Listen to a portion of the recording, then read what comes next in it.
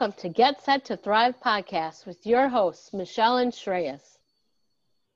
Hello, everyone. Welcome to episode 10, where we talk about the value of a coach. In our earlier episodes, we talked about how coaching has impacted our decision making and how our clients have found benefits through coaching.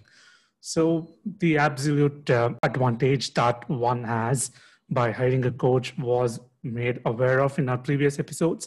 So, today we are going to talk about how a coach can be a great accountability partner and with their ability to ask open ended, empowering questions, how we can bring out the awareness of the answers that are quite hidden within you.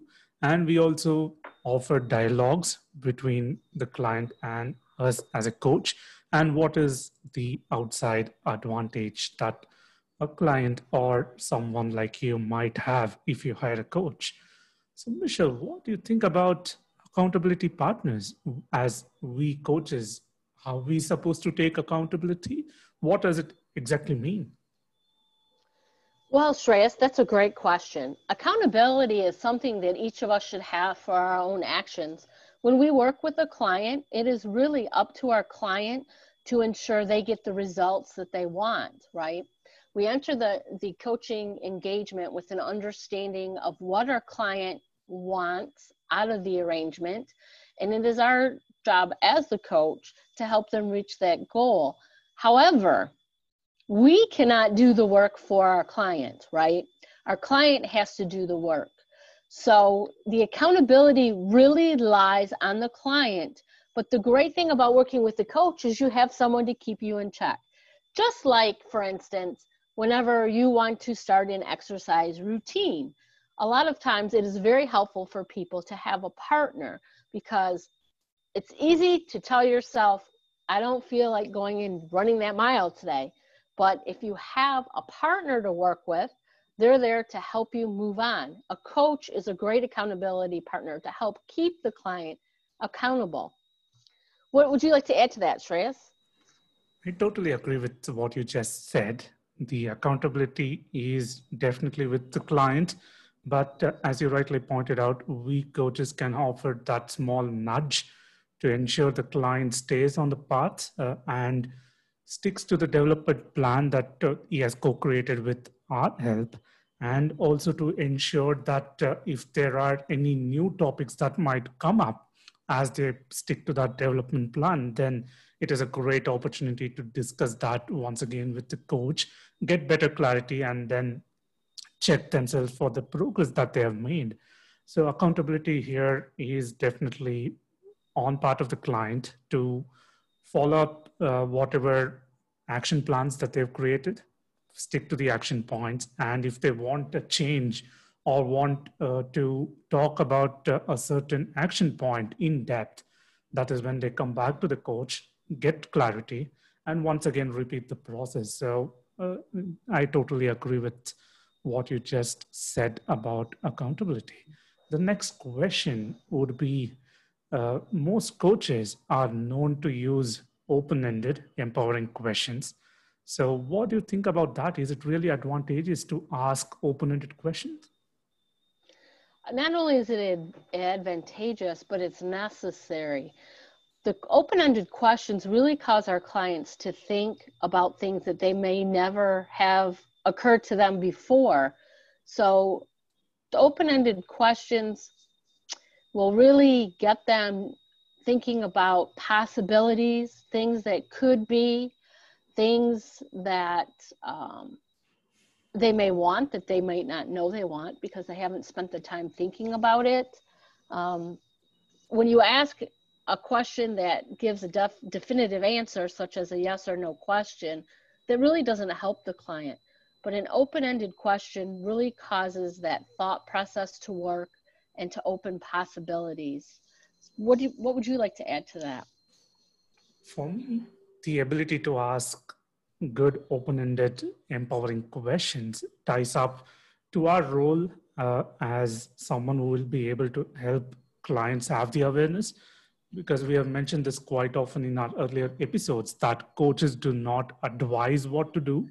We just are there to help people have the awareness and probably help them to start seeing where their strengths and challenges lie. So in order to do that, we have to develop a great ability to ask open-ended questions so that the client takes the lead and not the coach, because that is one of the other key differences that we have talked about, which is to let the client lead the session. So in order to do that, in order to keep all the options open, we need to come up with great open-ended questions so that the client has the ability to think, which you rightly pointed out.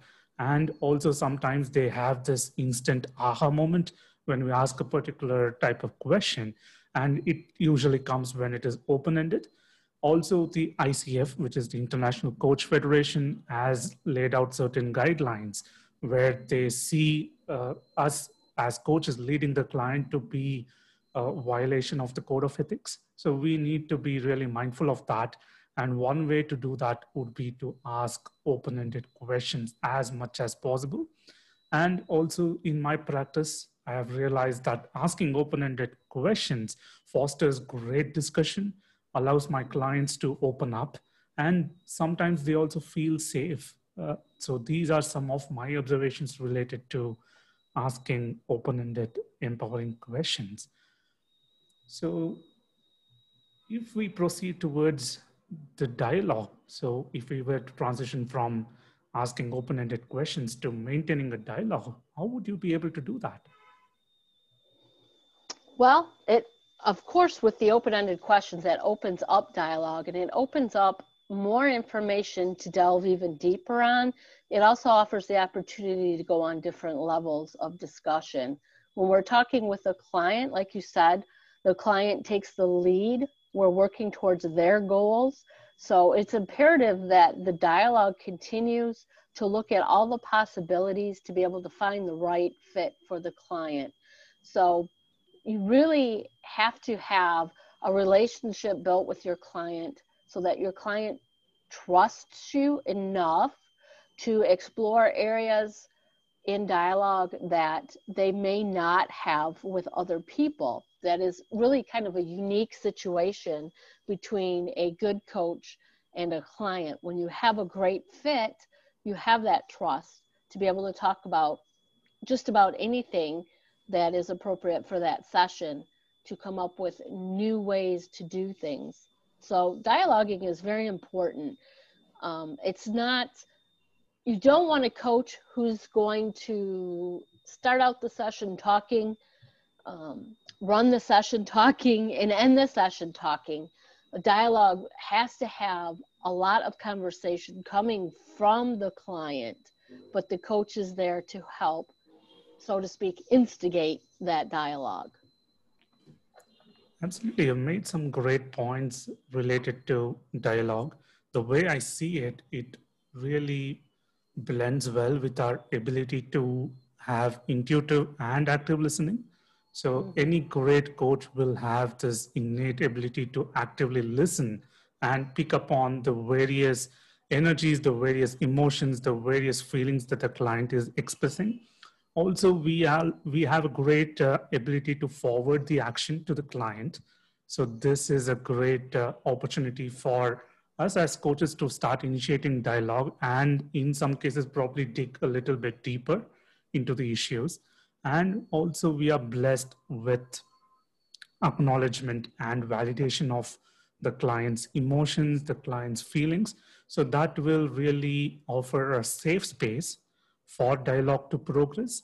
And once I have seen many of my clients, once they open up, then it is just a smooth flow of conversation. Sometimes I need to really dig in a little bit deeper to help them come out. But most often these skills that I just mentioned really facilitate great dialogue. And it is often through these dialogues that I find that the client really gets their answers. Sometimes they find awareness, or sometimes they just have an idea as to what should be done next. So I have had a great number of sessions where just the dialogue helped the client to feel calm and feel confident. There have been sessions where the dialogue has helped my clients to actually start focusing on what they really want, because most of them didn't even have clarity as to what they wanted. So dialogue definitely has its own advantage, and any great coach should be able to initiate, as you rightly said, initiate dialogues, maintain it, and hold the space for the client to safely express all their emotions without any judgment. So that is where the dialogue helps. And as I just talk about dialogue, what might be the outside advantages that a coach can offer in addition to what we just discussed? What do you think about that? Well, I think really it ties in nicely to something that you just stated. The fact that a lot of times clients come looking for a coach, they really do not have clarity on what they want.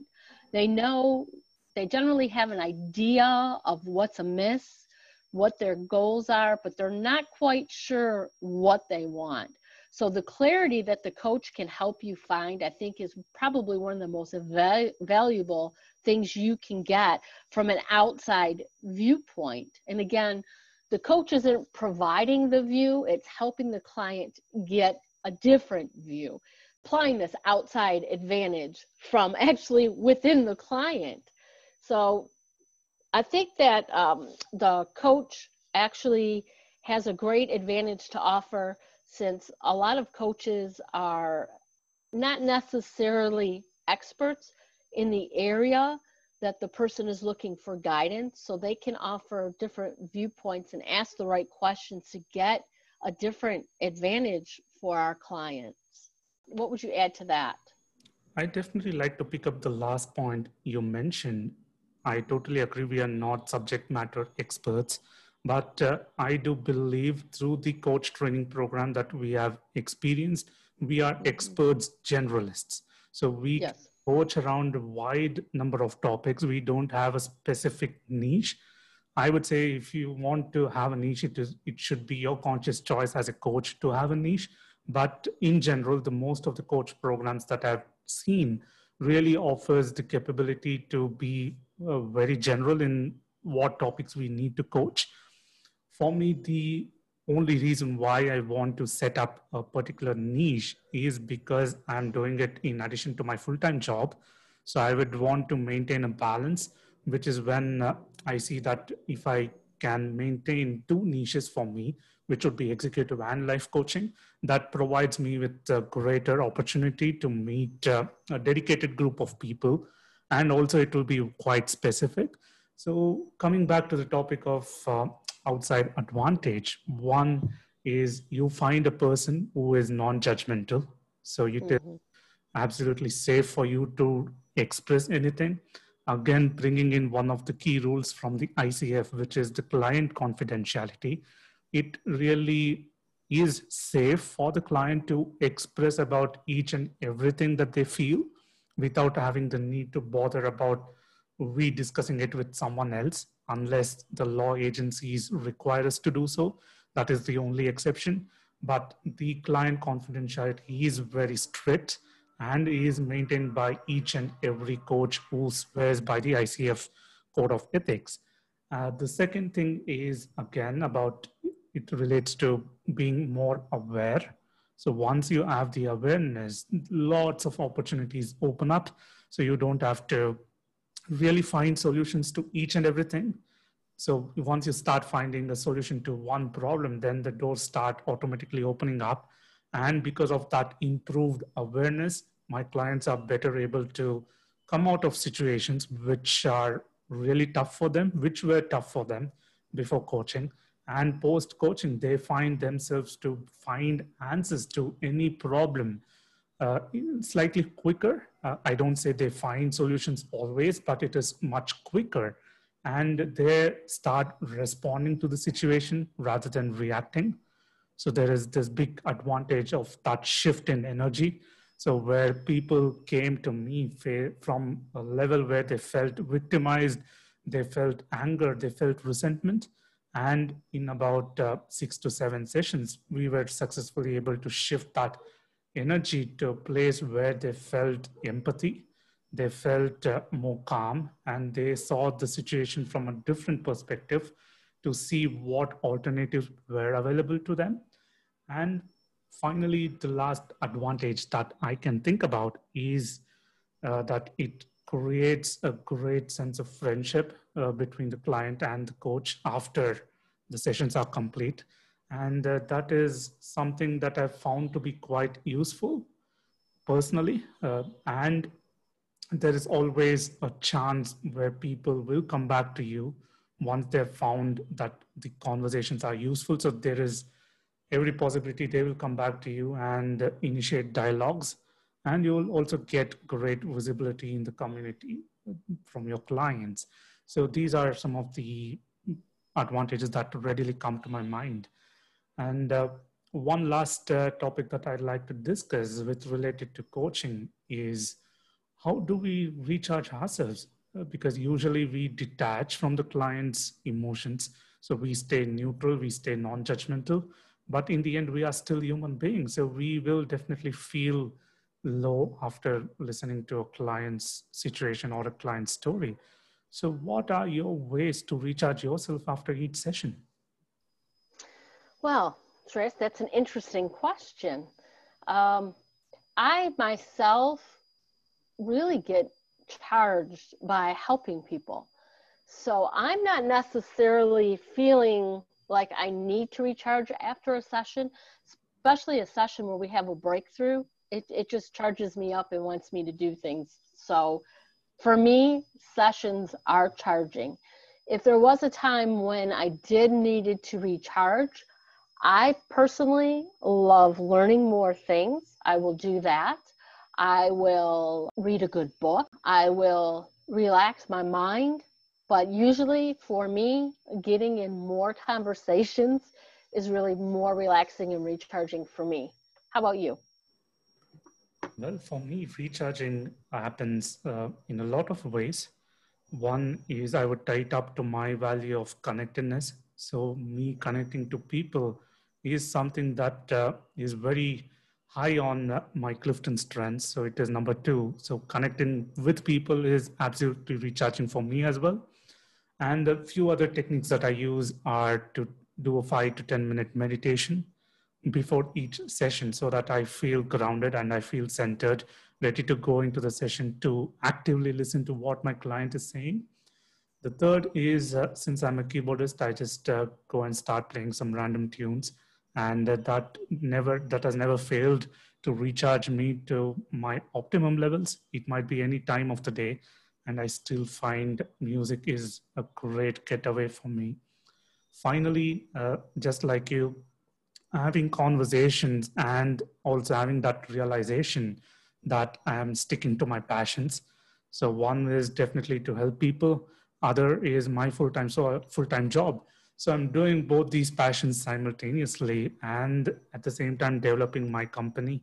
So that fact or that realization in itself really motivates me and inspires me to keep doing what I'm doing. And who doesn't love clients' testimonials? So their feedback is again a great motivator. And most of the times it starts with a negative comment right after first session where they lash out. They just, have this burst of emotions. And sometimes during my initial days of coach, it really felt bad. But I did realize very quickly that it is a great way to see them coming out of that emotions, because by the end of the 8th or 9th session, the feedback was really so positive that it started to encourage and motivate me to I actually open up additional slots, even though I didn't have time.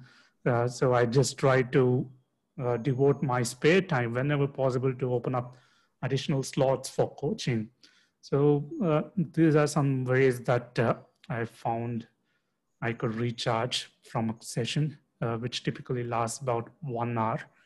So what ideas do you have about an ideal coaching session? What time duration should it last? Well, I think it really depends on what the goals are for the session. We've talked about discovery calls.